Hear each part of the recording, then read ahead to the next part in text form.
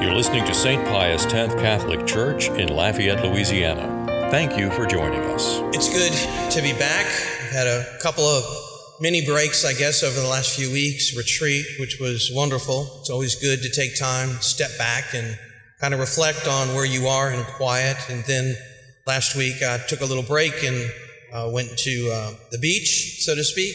Kind of walked along the beach, a little cold to be out there swimming in it. And again, a time for reflection post-retreat. Kind of how do you put the things into action, what God is maybe asking you to do. And so that's a perfect theme for what we hear about in our readings today. And in our readings today, there's certainly a theme of judgment. Are we ready? But then also, how do we put ourselves in a position to be ready for judgment? Our liturgical calendar, as we're moving forward at the end of October and, of course, through November, is generally geared towards the four last things. That would be death, judgment, heaven, and hell. So the four last things.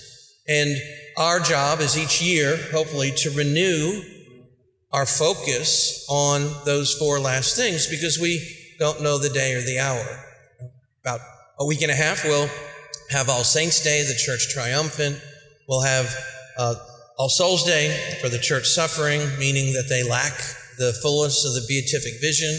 We will have a special memorial mass for those who have lost loved ones in the last year particularly, but as a parish community to come and support them. It'll be at 6 p.m. that evening. And we'll have our sign up, our board, with all of those from our parish who passed away last year.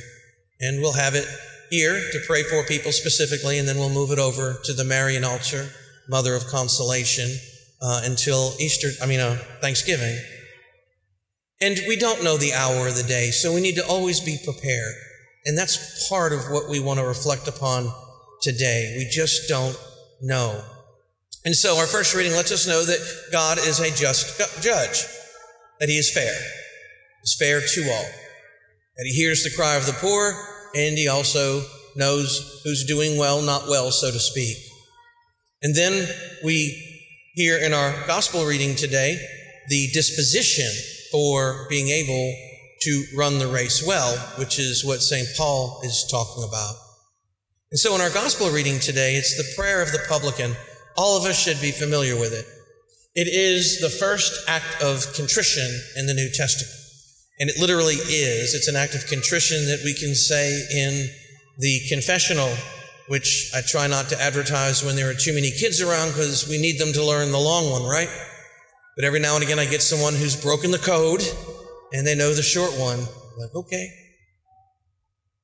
But the dichotomy between the Pharisee and the tax collector. Okay, so Jesus, he's talking to people who were convinced of their own righteousness. And then he tells the parable that two people go up to the temple area to pray, of course, one a Pharisee, one a tax collector. Now, the Pharisee in the world is considered to be a good guy. A good guy, holy and righteous. The tax collector, not so much. I was trying to figure out what the modern day equivalent of a tax collector is, and I would say lawyer, but I am one, so I'm not going to say that. And then I could say used car salesman, but I like the used car salesmen I met too, but you get the point. The tax collector was considered to be a bad guy, a sinner. They extorted people, generally speaking. That was their job. And among the Jews, it was much worse than that because they were extorting for the Romans. And so we have these two folks go up, and the Pharisee said this prayer, I thank you that I am not like the rest of humanity, greedy, dishonest, adulterous, or even like that tax collector that's next to me. So it would be like us walking in the church and saying, sitting down and praying, saying, God, thank you so much. I'm not like everybody else, especially that lawyer that's sitting next to me, And it's pretty harsh. And then he tells about all the good things that he does, the fasting twice a week, paying tithes on his whole income, etc. Then the tax collector went off at a distance. And he wouldn't raise his eyes to heaven. He was ashamed. He was ashamed and contrite about what he had done. He had contrition. And he beat his breast. That's the contrition, huh? That's the contrition. And all he said was, "Oh God, be merciful to me, a sinner." Now, Jesus finishes with talking about humility, which is something we've talked about in depth over the course of this year, about it being the foundation for being a disciple. We can't have faith, we can't have hope, we can't have love without humility. And there were three elements to it, three elements that we talked about. The first is that we recognize that God is God and we're not. Second, it's that we ourselves need his help, that we are helpless to do what we need to do for our salvation. Only God can help us. And then last, we recognize that we are sinners. That's our baseline as Christians, sinners in need of God's mercy. And all three of those elements are in the prayer of the publican. First, he addresses God. "Oh God," he recognizes he's not him. "Be merciful to me." Remember, mercy is not just about the forgiveness of sins. It includes the forgiveness of sins, God's mercy does. But it's not the only part of it. God's ultimate mercy is salvation. In other words, raising us from our fallen nature up to be more like living in his image and likeness as we were originally created before that darn apple, before the fall.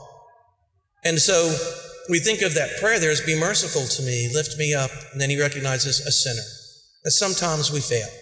That sometimes we do things that God commanded us not to do, or we also don't do things we are commanded to do. And when we think of that beautiful prayer, it is an act of humility, and in that God can work with us. See, that God can work with us. The Pharisee is saying, "I've arrived. I'm good. I'm there. I've got it handled.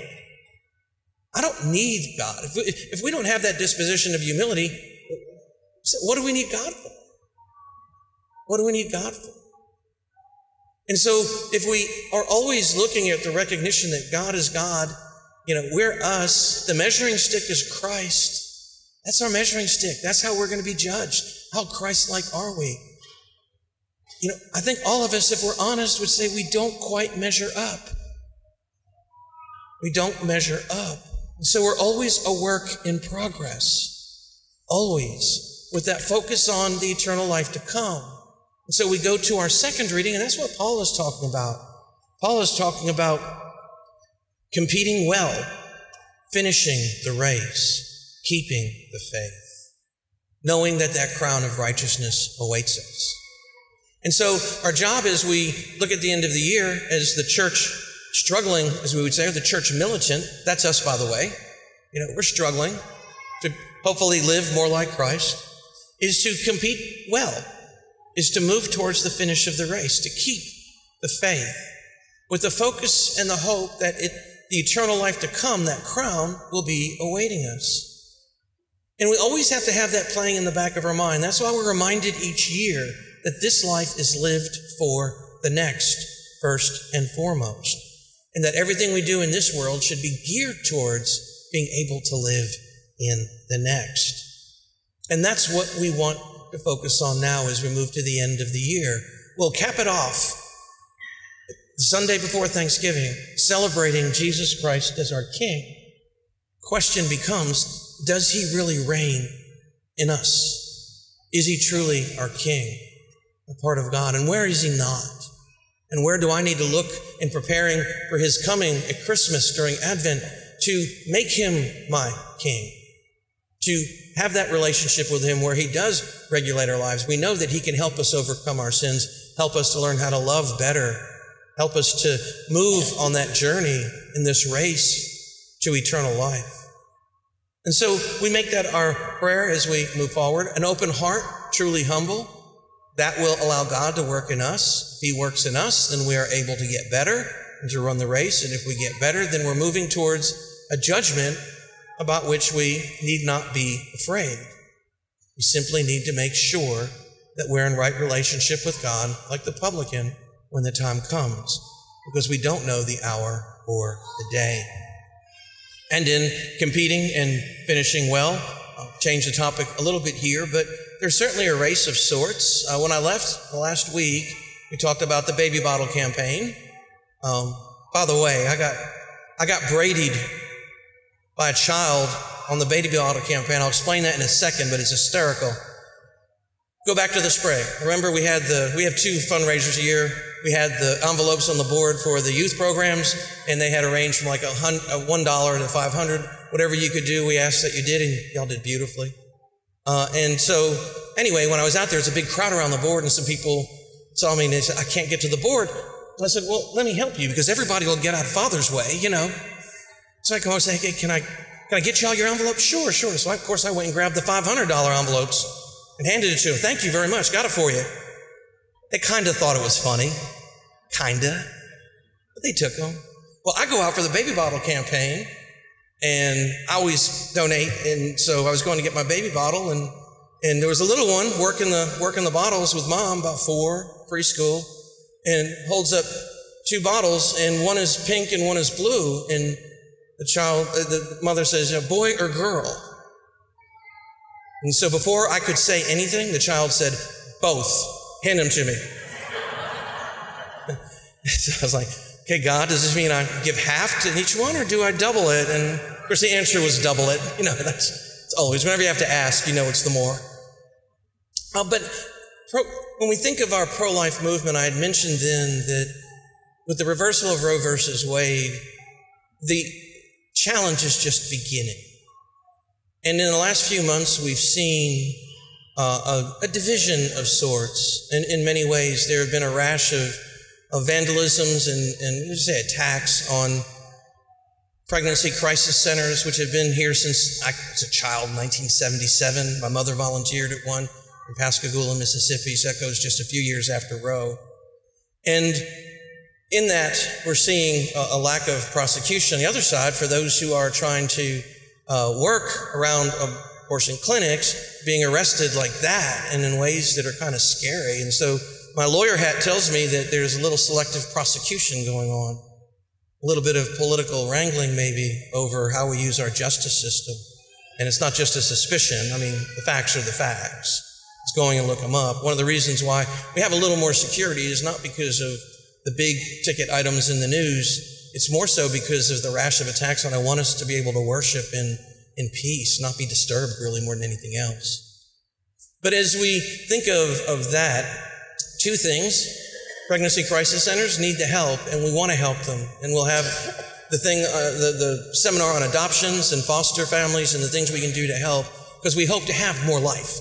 Life is inherently good, and we want to be able to take care of it. So first of all, that. And by the way, if you want, the baby bottles are still back there if you want to put one in, or we'll find a way to get it to where it's supposed to be. But on the second part, of course, in the next couple of weeks, we have elections. And there's no doubt that our culture is moving away from being pro-life or supporting the dignity of life to not. And also making elements of our culture teaching our children things that are just simply not the truth. They defy common sense to anyone of my age group. I can't imagine some of the things that are being said. I call it gaslighting. What's up is down and what's down is up. But you guys know what I'm talking about. Just these simple truths about human nature that are being deconstructed. Our elections in the next couple of weeks are important. Please vote. Please make sure we use our conscience to do so. I know it's an off-presidential year, but many of these cultural issues are being determined at the local level, and we need to make sure that we make our vote on what we believe the culture should be and the candidates who reflect it. Do not simply one-off it, because on those local elections, oftentimes that's where the seeds of the political movements and the agendas and the enculturation of our children in ways that really usurp parental authority, which is where, obviously, our children have been entrusted and where the ultimate influence should be. And so please remember, the coming weeks, we do have elections. They are important, even if they're probably more local than federal, a little bit of both, I think. But make sure that we take the time to learn about them, who we need to vote for, and to make sure we get out to the polls, either early voting or at the poll booths themselves, and to exercise our right, our decision on what we believe the culture should be. We need to be active in this in order to perpetuate a society that's good for us, good for our children, and good for our grandchildren.